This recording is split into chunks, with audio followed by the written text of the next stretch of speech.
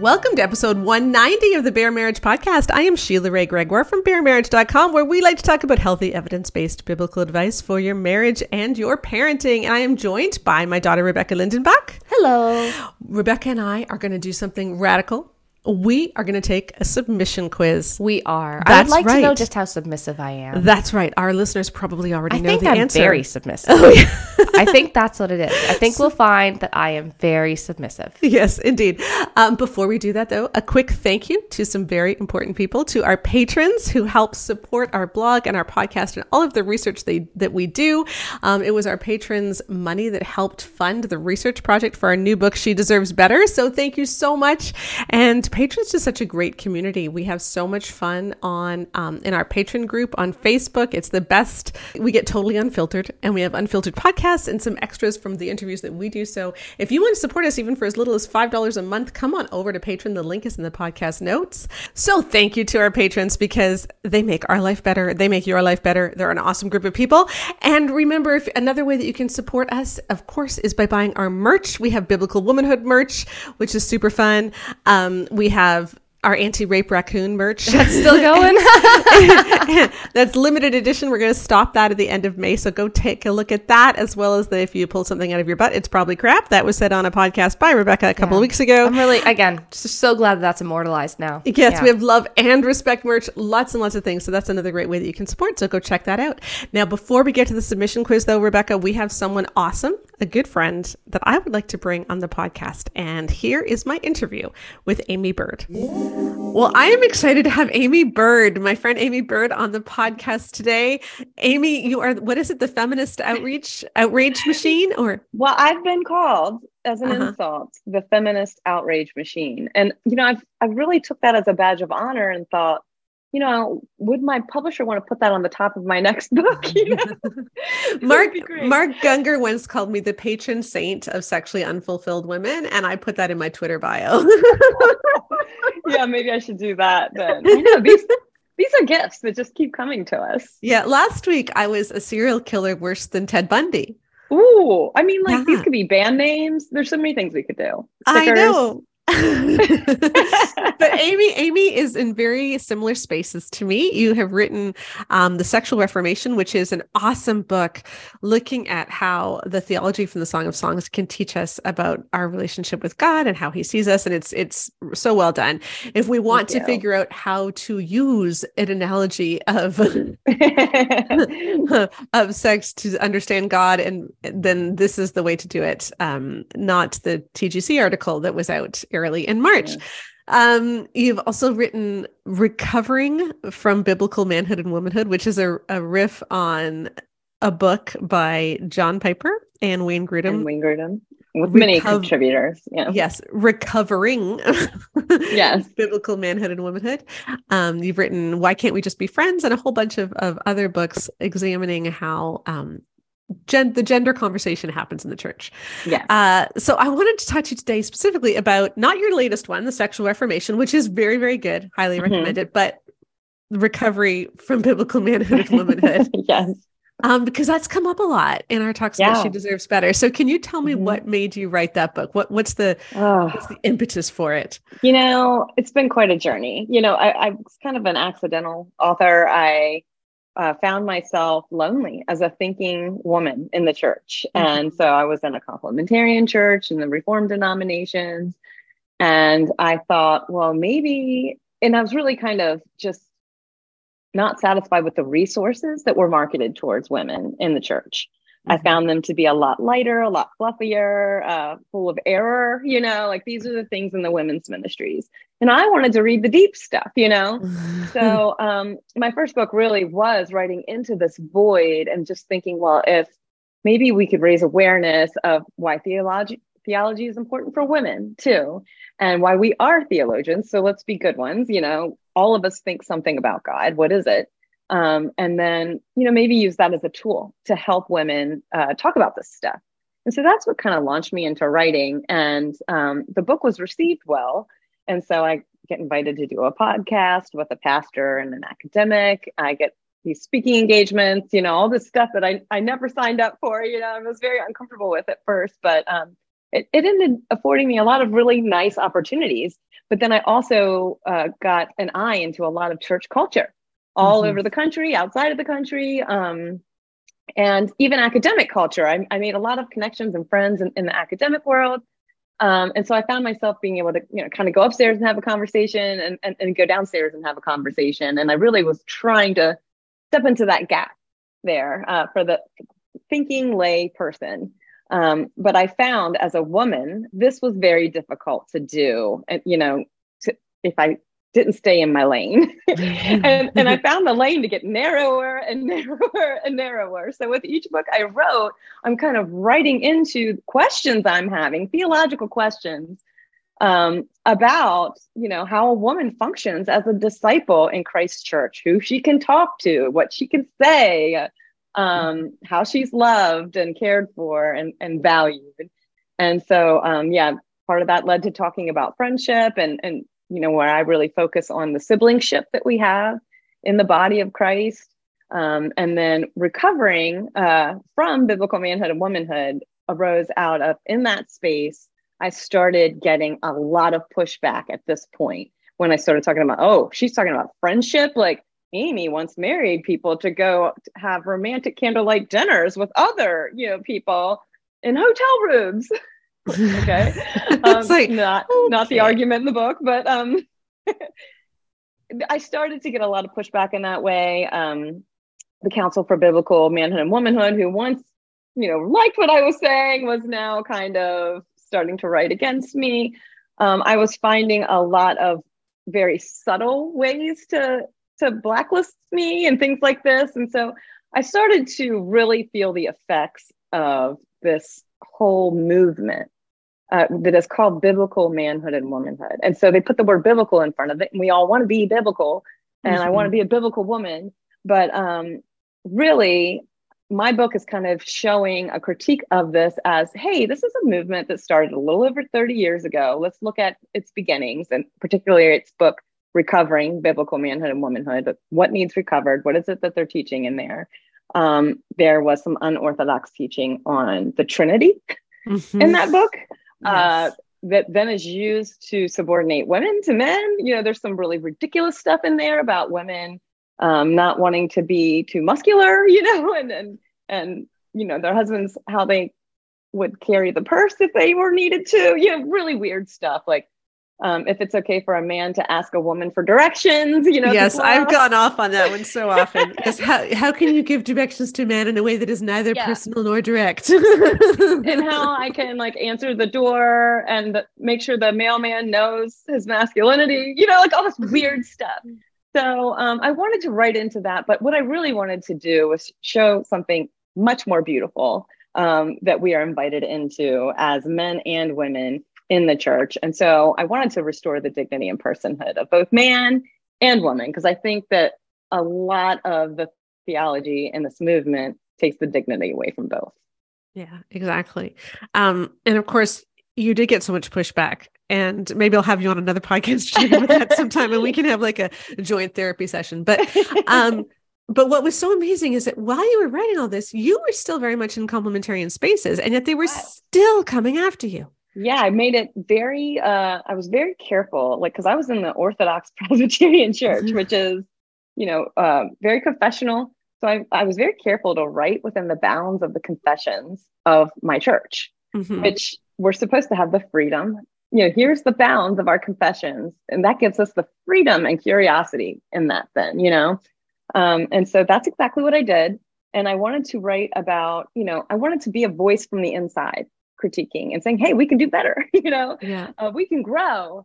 And I was focusing on discipleship, not leadership, but I was writing to leaders. That's who I was thinking as my primary reading audience. And I wanted to think about how we read our Bibles. How does this affect the way we read our Bibles, this theology as men and women?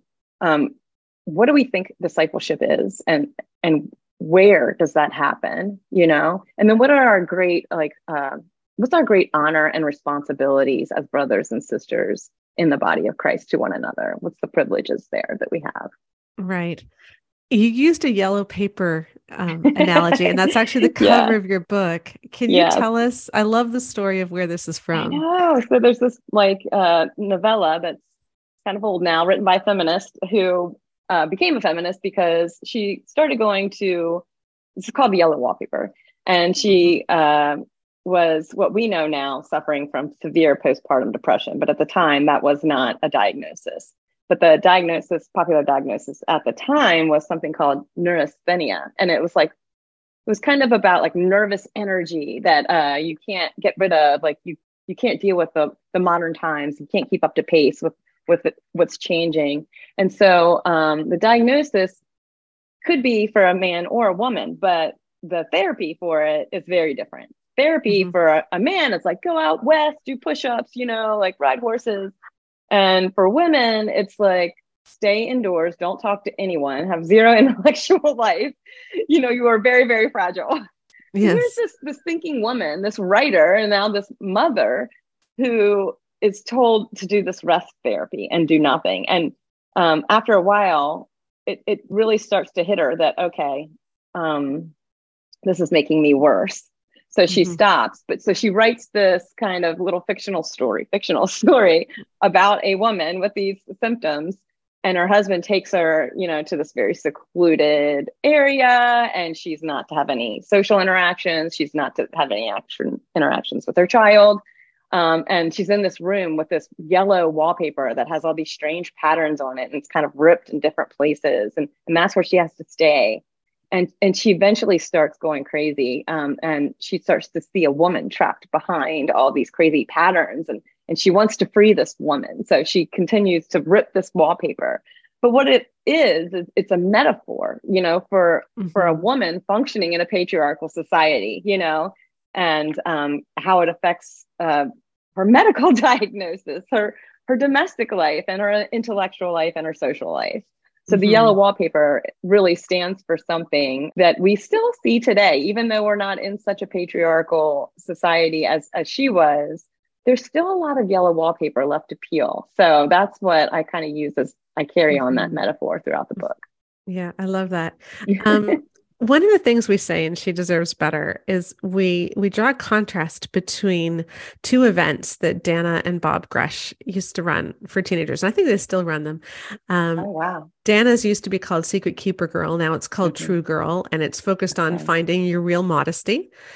And Bob's for boys is called Born to be Brave. So they get to be brave. Yeah. So boys get to be brave by focusing on how to do big things. And girls get to be girls by focusing on how not to do shameful things. Yeah, that's what a framing. Yeah. And that is what we found was so prevalent in youth group settings, is that boys are encouraged to be big and girls are encouraged to be very small. Don't use your voice. Make sure you don't stick out. Watch what you wear so he doesn't notice you and doesn't lust after you, etc. But this doesn't stop in youth group. No. And what you looked at, I loved the work that you did looking at how different Bibles are framed. Like, think about this, people. Publishers publish Bibles for men and for women in evangelicalism. And it's a big moneymaker. Yeah, they are. Those pink Bibles that we get with all these cute little articles at the side of the passages and designs. And what is the difference? What are some of the differences that you found? Yeah, so I wrote a couple pages on that in the book because I think that, just the way our Bibles are marketed to us are sending a message already. And so these pretty Bibles for women, disgust me because, and I have nothing against beauty. Like, I want, I love pretty book covers and things like that. And the cover itself would function well on something else. But on the Bible for women, it's already sentimentalizing God's word to us, right? It's like saying, you approach the word in a sentimental way. This is pretty for you. And we're talking about God's word here.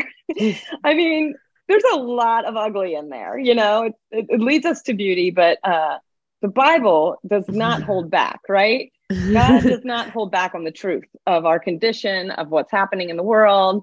And so to sentimentalize it and put this pretty cover on it, it's a message to women, right? Of what we can handle, of how we're to even approach God's word, I feel like.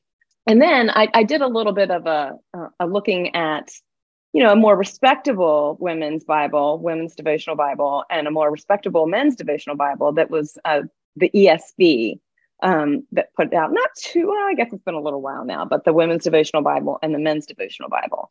And there's some really interesting differences. The articles themselves are different. Like here's some for the women. The articles are the church and women at risk, eating disorders and other self-destructive behaviors, missional living, emotional health, forgiveness, healing, and shame. So these are for the women.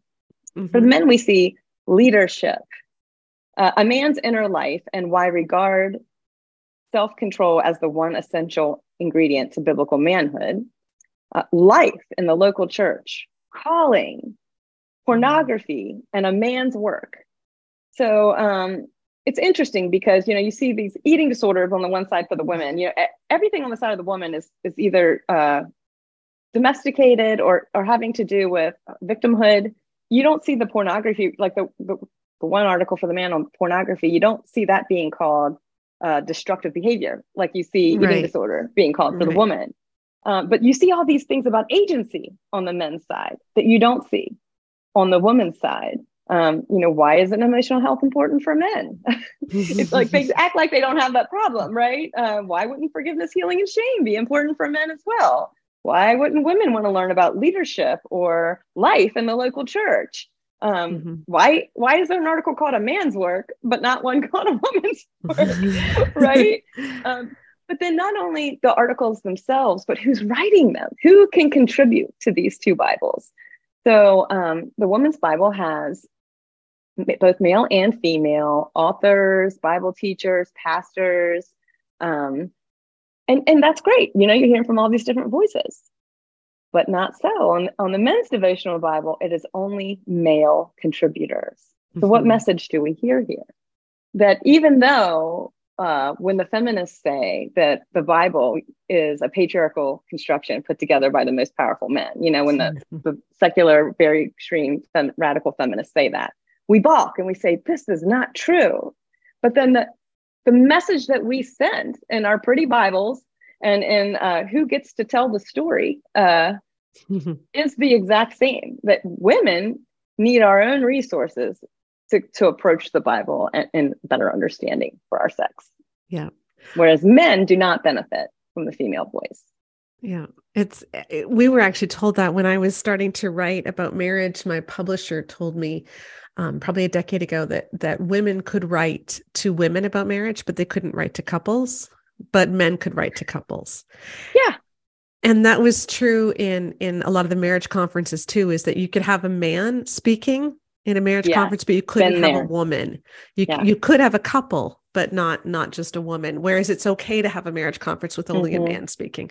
Well, so, I was at a marriage conference. I wasn't like attending the conference, but we were doing podcasts there with some of the speakers, and respectable parachurch organization. And the first thing I noticed is that it's an all male speaker lineup. Yeah.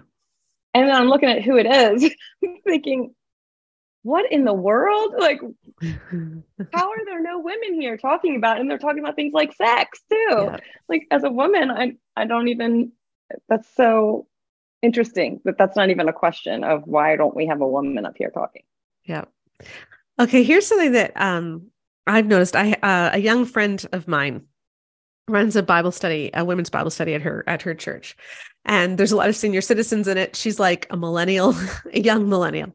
Okay. But she was put in charge because she's very vibrant.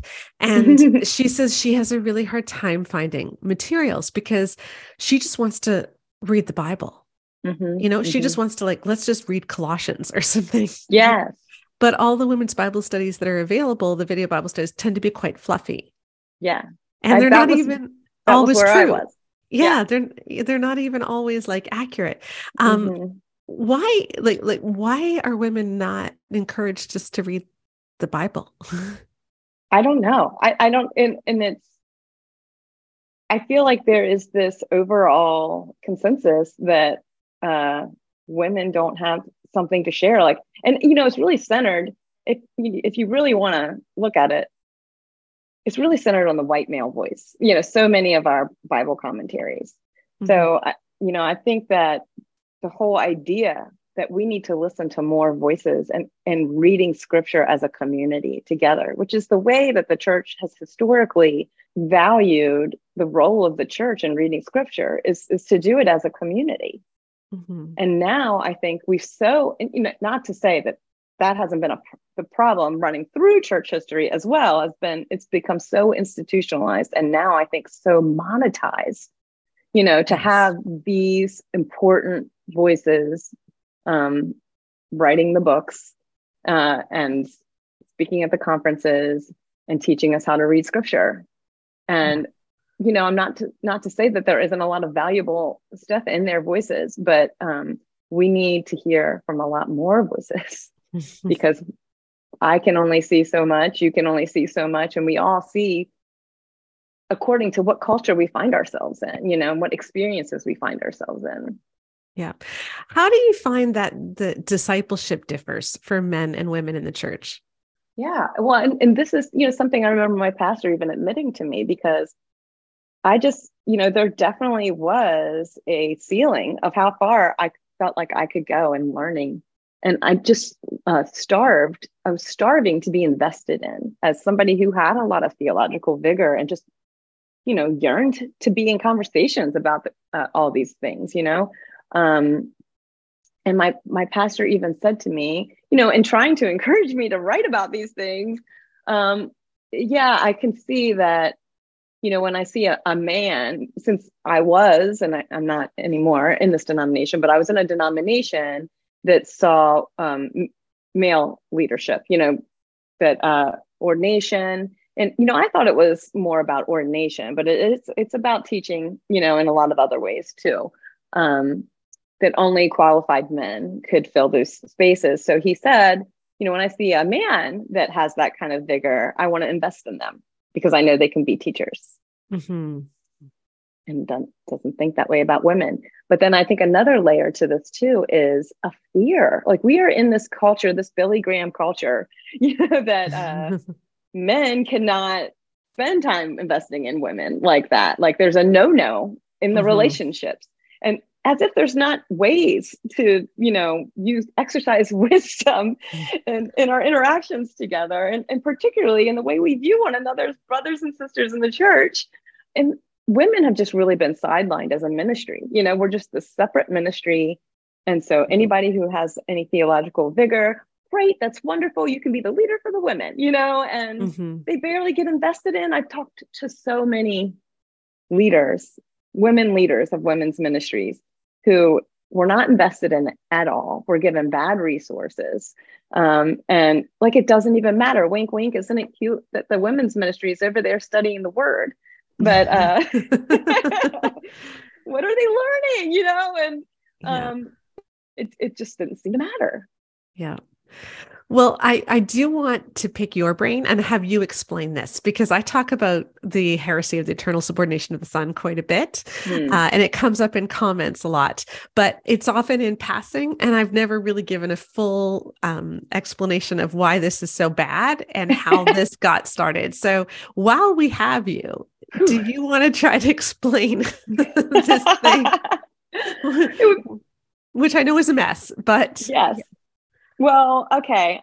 I'll give you the short, condensed version because I'd really have to do a lot of unpacking to get into the theological parts of it.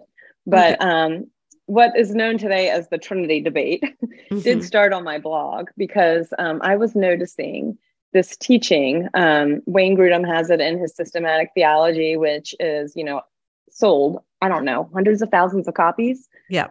And, very popular, especially among like Baptists, but among many other people too. I remember when I first started teaching women's Bible study, my pastor gave me Wayne Grudem's systematic theology, which at the time I thought, I didn't even know something like I was like 20 years old and no one wanted to teach. And I was, scared and didn't want to do it. And he gives me this and I got introduced into the world of theology. So in some ways, I was thankful for that. But then later on, now I started reading it deeper as I'm learning and finding this teaching that the Son is subordinate to the father, and that they have some different ways of explaining it. Like they can say eternal functional subordination, and so they're saying it's not in his essence, but functionally speaking, the son is subordinate to the father's authority at all times. And then they use that teaching, and this has just saturated resources in women's ministries, men's ministries, children's ministries.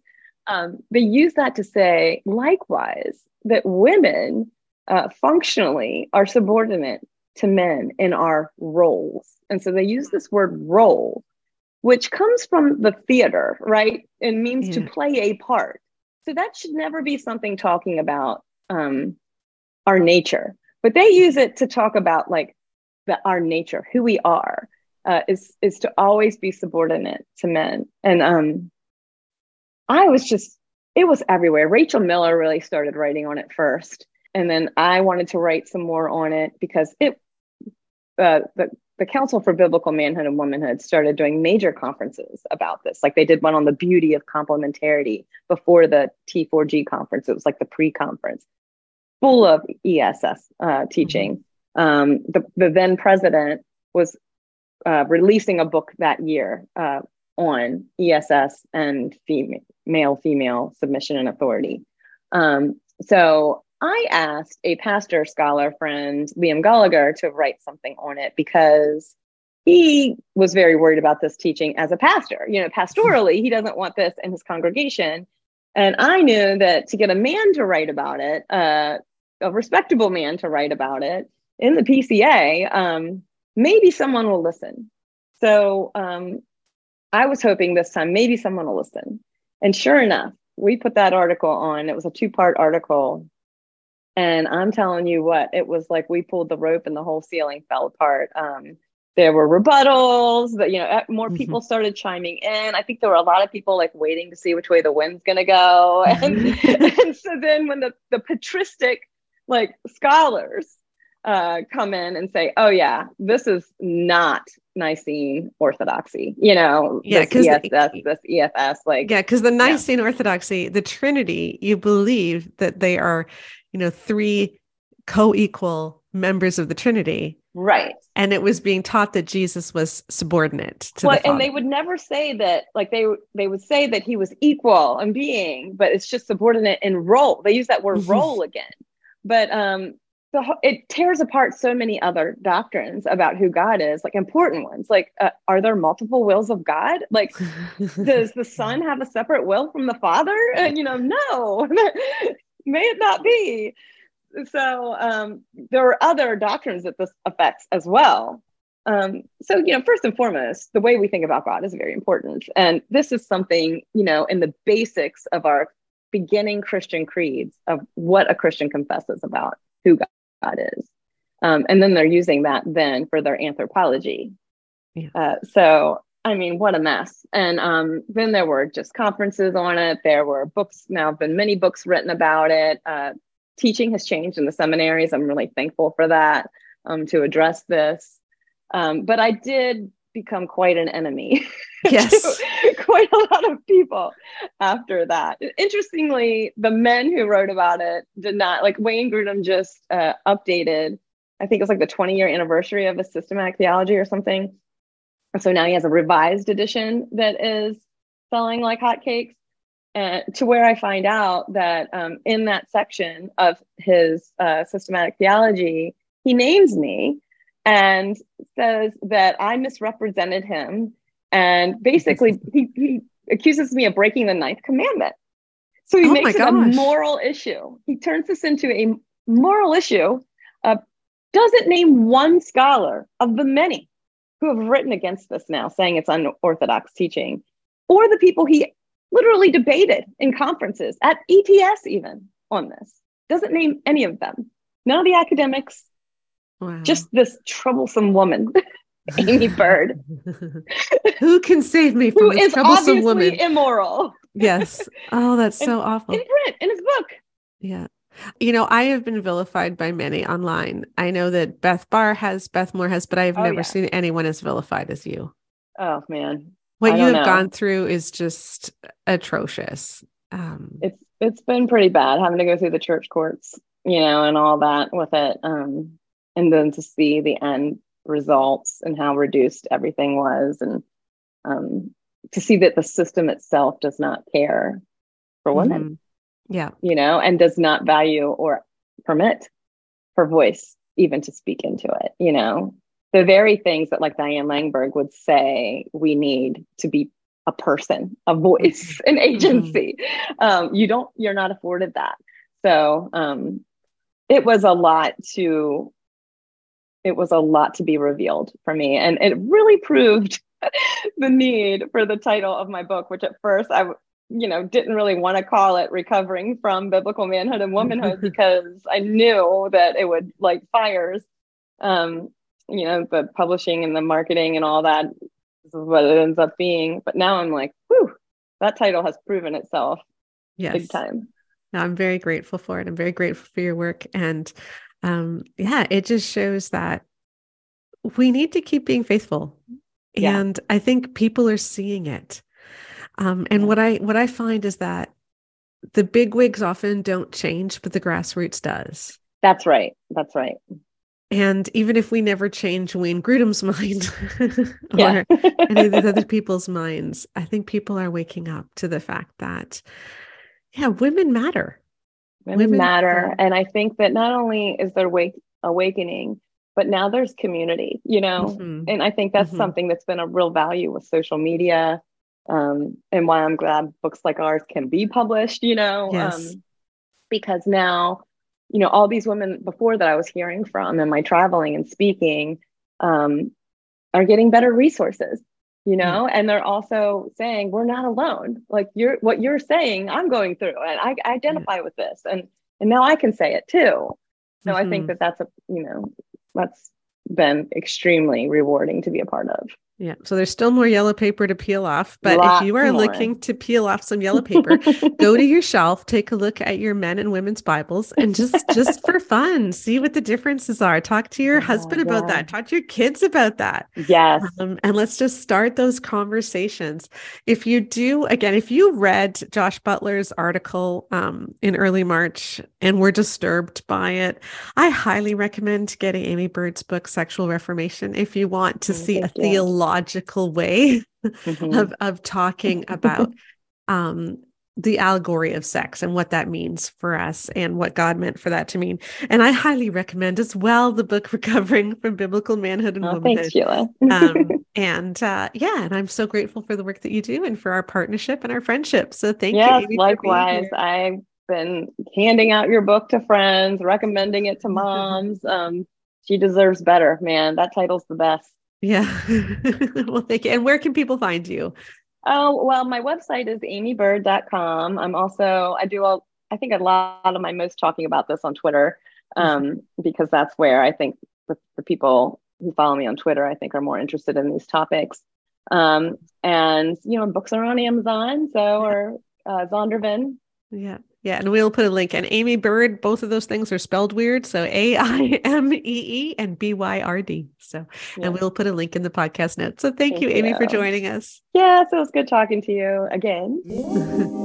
Aimee is a trooper. Yeah. Like she has undergone more bullying and horrible stuff online than almost any other woman in this space that I know. Oh yeah, completely. She has just been the target of so much vitriol. I'll put a link in the podcast notes so that you can read some of her story, but it was just awful, and she didn't deserve that. And the only reason she got it was because she was saying, hey, maybe women deserve better. Yeah, maybe women should matter. Maybe women were made to be disciples of Christ as well. And she got in trouble for that. So there you go. Mm-hmm. I think Aimee's basic problem, though, is that she's not submissive. That's probably what I would say too. This is heavy sarcasm for anyone who doesn't get that. Exactly.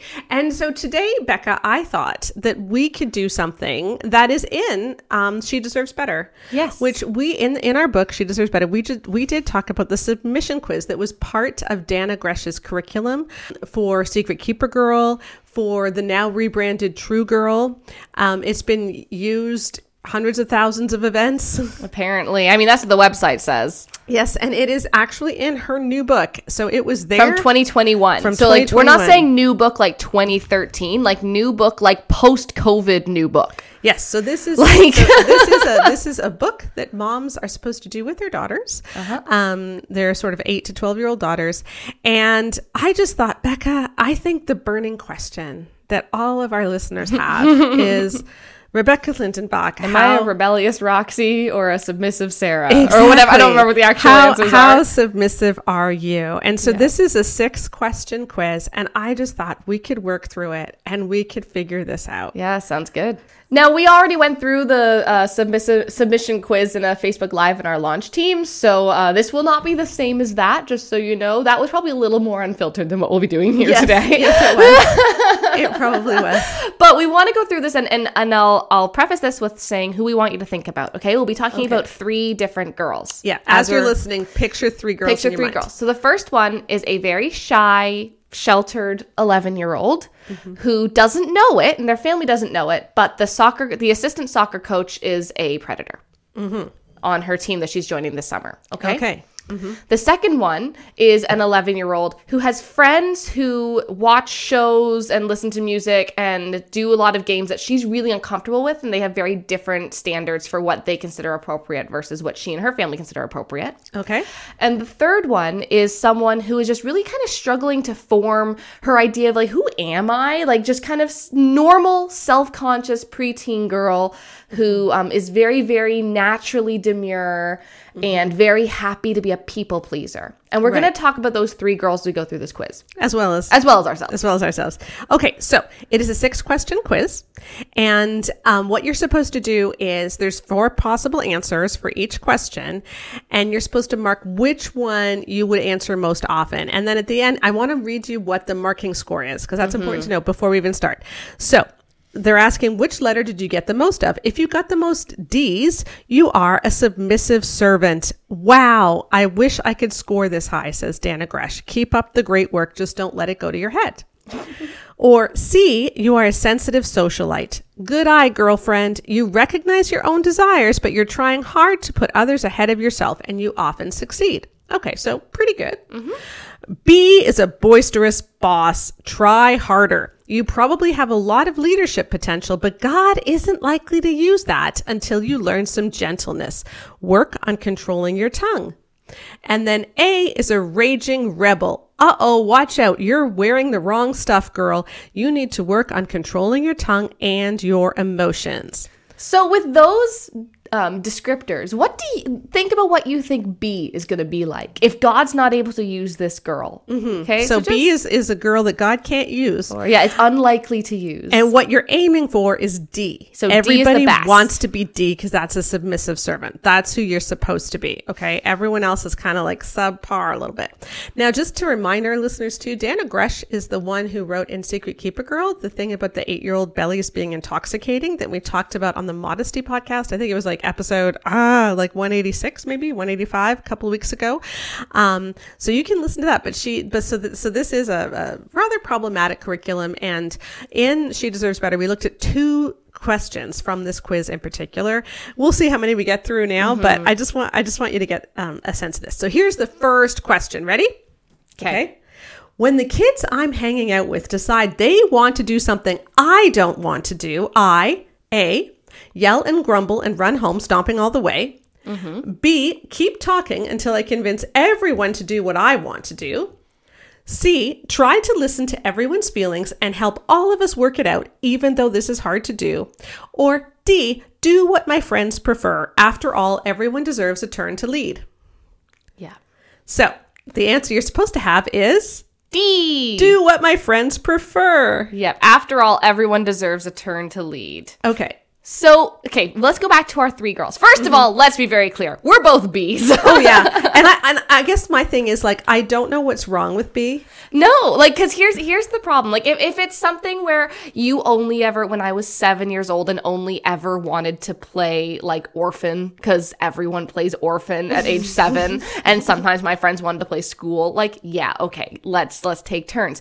But you're talking to, like, 8 to 12-year-olds where you're starting to get into peer pressure. So let's talk about those 3 girls. Okay. So what if you're the 11-year-old who's really kind of shy and insecure, and now you're being taught you should always do what other people want to do. Yep. Right? Like you should just let them do what they want. Let them do what they want. Okay. And in fact, if you try to convince them, if you try to speak up, that's actually bad. If you help everyone work it out together and do the hard thing, that's not as good as just shutting up and letting people do what they want. Yeah, because we're aiming for D. So C, where you try to listen to everyone's feelings and help all of us work it out, that's not as good. Yeah, so you mattering is less good than you not mattering. Right. So that's one thing. And then think about the girl who's got the peer pressure friends. What if this isn't a they want to play school and I want to play orphan? Yeah. And what if this is instead, hey, we want to watch that new music video and learn the dance and post it on TikTok? Right. And you're like, I am 11 and this feels inappropriate. Yeah, and you went through that. And I went through kid. that. I did. Yeah, where it's like my friends. No, I'm glad that we didn't have the internet. But like I was like, I don't really want to watch certain things and act them out because it's weird as a 12-year-old to like act these sexy things out. And what if that's the situation here? Yeah. It's really bizarre to me that Dana didn't think that through. Yeah, there's nothing in here about peer pressure. There's nothing in here about, well, what if they're trying to play a game that isn't a good game? It's just what if they're watching a show you don't want to watch? Yeah. What if you're scared of things what if you're someone who's scared of something that you feel is embarrassing for your age to be scared of? What if like you just don't like a certain cartoon because you just find it scary and your friends want to watch it and you don't, and now you're like, well, I'm just going to watch this thing that's going to cause me to have nightmares because I'm just not supposed to. But you need to, because you need to do what your friends prefer because everyone deserves a turn to lead. Okay, let's move on to number 2. Ready? Okay. When the teacher gives me homework, I usually A, refuse to do it. B, do it, but the whole time I think it's dumb because I already know it all.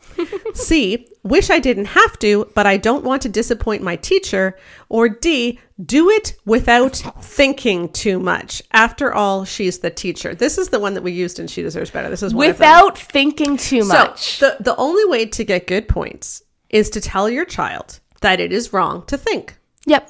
So doing it without thinking too much is the correct answer. We're literally teaching girls that having thoughts means that you are rebellious. Yes. Like, and there is no nice way to spin this because in B through D, the physical result is the same. Yeah, they're getting the homework done. Yeah. The only thing that makes it different is that the B is smart. She already knows this. Yeah. So being a smart kid, because I'm sorry, if you're smart and you're doing homework that you already know, you're going to feel like this. Yeah. That's just this what was my is. life throughout school. Simply being intelligent as a girl means that you are a problem. Yeah. According to this quiz. And again, was that the intent? Absolutely not. I don't think so. No. But that is what it says here. Yeah.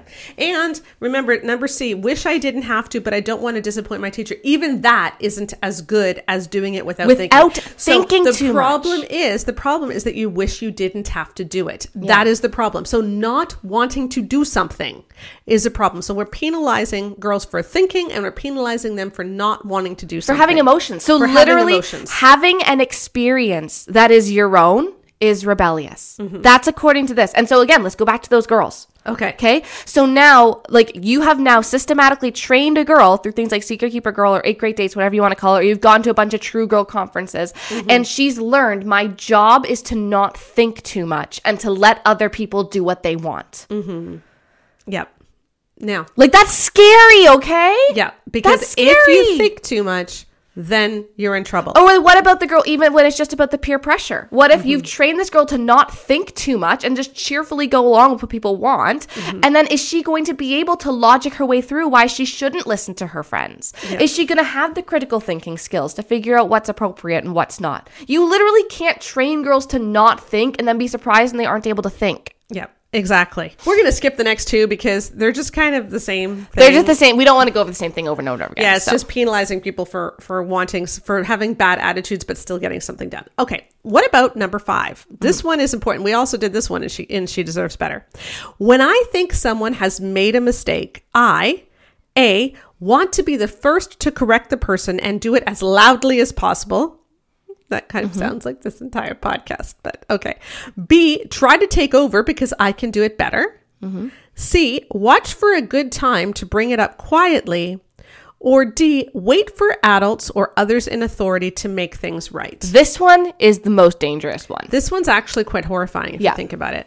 Okay, so they think someone has made a mistake. She does not specify what kind of a mistake this is. No, this might be oops, you have toilet paper on the bottom of your shoe. Right. Right? Or it might be, oops, someone's molesting someone. Okay, Yeah. She does not say what level of mistake. And this is the problem. Say, well, we shouldn't have to. Yes, you should have to. Because 11 and 12-year-olds don't we have to understand when you look at the psychology of adolescence, formal operations thinking only begins in the age that Dana Gresh is talking to. And for many kids, it doesn't even start until after. Let me explain what that is. Sorry, okay, you're right. Formal operations is this idea of being able to get into nuance, into the philosophical thinking, into the ideas of thinking about thinking, for example. Like, what is thought? What is existence? I think, therefore I am. Those kinds of discussions. But also these deep discussions about morality. Like, is it moral to steal a loaf of bread to feed your family? These kinds of things that you think about. The kinds of questions that are needed, the kinds of thinking that is needed to understand that a mistake and a crime are actually often two different things, yes. Right? The kind of nuance that is required to understand that, hey, if a 50-year-old man is paying attention to a preteen girl, no, it's not love. It's pedophilia. This is the kind of thing where kids are so black and white thinking, and they're not able to really grasp a lot of this nuance and think through things the way that an adult would. And so when we give them these blanket statements like, don't say anything, don't try to make things right, don't speak up, don't try to correct someone, kids are not old enough for us to be able to expect them to make the right decisions in morally gray areas. We need to delineate it. Otherwise, we're betraying them to their own psychological limitations due to their age. And it's unfair because we put these burdens on kids and then we don't equip them for them. Yeah, and let's also note too that it is super common. I mean, what is it? Is it one in 4 girls and 1 in 9 boys will be sexually abused? I mean, it depends which stats you look at. But it's not 1 in 98. Right. It's a lot. This is really common. It is all too common. And so to not even consider that when you put questions like this together, how will this impact a girl who has been a victim of sexual abuse or assault? Or even how do we equip girls who might be groomed and well, especially later? Since so often it's talked about how he just made a mistake in his youth. I mean, that's what they said about Andy Savage. He called it a mistake, right? And so saying this stuff, like when I think someone has made a mistake, the only correct answer is I wait for adults or others in authority to make things right. It doesn't even say you bring it up to others in authority. No. It means the only thing that you do is wait. You shut up. Do nothing. Yeah. So what if you are a 14-year-old girl now who grew up doing things like 8 Great Dates with your mom, who you went to the True Go conferences, and there's a boy in your youth group who is sexually harassing you? What do you do? What have you been trained to do? Yeah.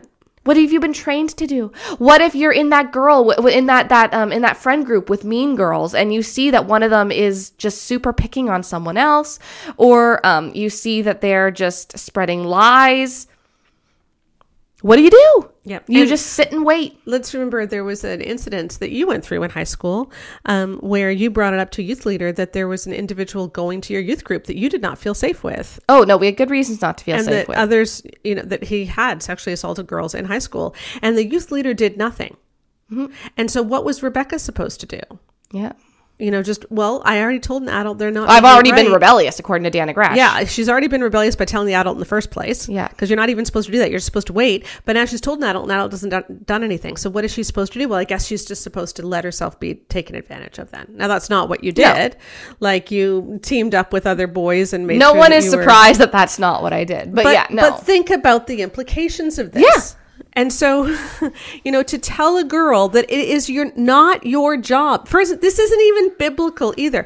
Like number C here, watch for a good time to bring it up quietly. Depending on the situation, it might actually be less loving than to just point it out at the beginning. Right. But also like Matthew 8, assuming it is not abuse, assuming this is just a personal thing between two people, That's actually what you're supposed to do according to Matthew 18. Yeah. And so she's saying Matthew 18 isn't good enough. You're supposed to do nothing. Yeah, Jesus really had this one wrong. Jesus really should have taken it further. We can really correct Jesus on this. Yeah. Yeah. Just ridiculous. Mm-hmm. And so those are 3 of the questions. There are 6.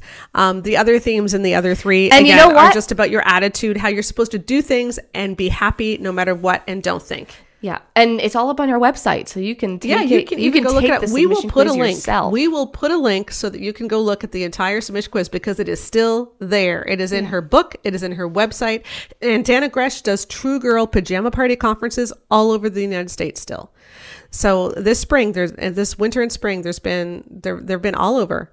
So this stuff is still being taught, and you have to ask, like, why is submission being drilled into little girls' heads so much? Well, especially when you think about those 3 girls I asked you to think about at the beginning of this idea of submission being erase yourself so that you do not inconvenience someone else. That's really what this all is. It's erase yourself and become perfectly obedient, which is, first of all, not submission. Yeah, without having any emotions or thoughts. Yes, so your thoughts, your emotions, your experiences, your perspectives, your opinions, everything like that is an inconvenience to other people, and you must erase it if you are to be a good Christian girl. Which coincidentally fits in with her take on modesty, which is you're supposed to erase yourself so you're not seen either. Yes, exactly. So totally cover up. And I just cannot be clear enough about this. That is an abuser's dream. Yeah.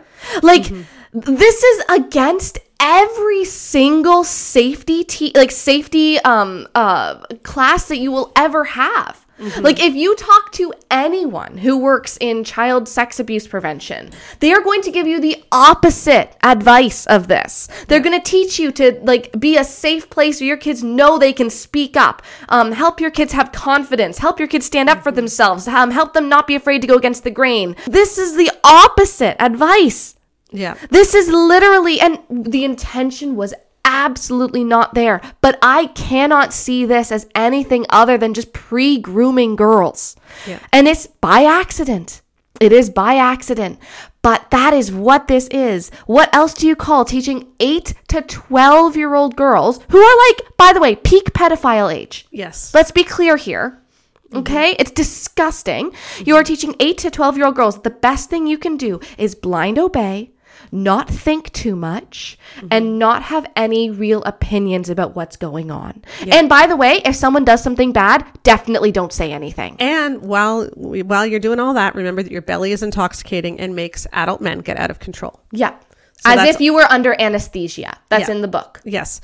There was another book that she wrote called And the Bride Wore White. And there was an interesting, which was written to older women, sort of college age. No, it was written to teenagers as well. High school and college, yeah. And there was a part about how to practice telling the guy no if you think he's going too far. Yeah. And she had 10 funny things that you could possibly say, and you were supposed to think of your own list. And it was stuff like, my dad's going to dust me for fingerprints when I get home. Or isn't it great that God is watching us all the time? So if you're getting hot and heavy in the car and his hands are wandering, you're supposed to joke about it as a way to diffuse the tension and let him down easily. And what I find so interesting is that a simple no, stop it, is not one of those things. Yeah. No, you're not allowed to just say no. Yeah. You have to do it in a cute way so that you don't offend him, because you wouldn't want to overstep your bounds. Yeah. So he's already overstepping your bounds by going too far. And you're supposed to be like, my daddy brushes me for fingerprints, which is like, why not just say, I don't want to do that. Yeah. Now, interestingly, Dana Gresh and her husband, Bob, they have a companion event for boys called Born to be Brave. Yeah. So girls get taught how to be submissive, which means not thinking, not feeling, going along with what the authorities say. And guys get to learn how to be brave. Yeah. And this is the state of the evangelical That's why we wrote She Deserves Better. That is why we wrote She Deserves Better. As Aimee Byrd was talking about, you know what? Women deserve to be discipled too. We have the Holy Spirit just as much as guys do, and guys have the Holy Spirit just as much as we do. And when we do these strange things where we try to restrict what women can do, we don't help the kingdom of God at all. So we end up with weird things where you're teaching 11-year-olds to shut up and not tell anyone. Yes. And she deserves better, and you deserve better. So I will put a link to Aimee Byrd's books. I will put a link to She Deserves Better, because she does deserve better. And I think your daughter if you have any. We'll love reading about the submission quiz, and you can walk through it with your daughter so that you can make sure that she knows how to speak up and so that she knows that her opinions and her feelings matter. We'll see you again next week on the Bare Marriage Podcast. Bye.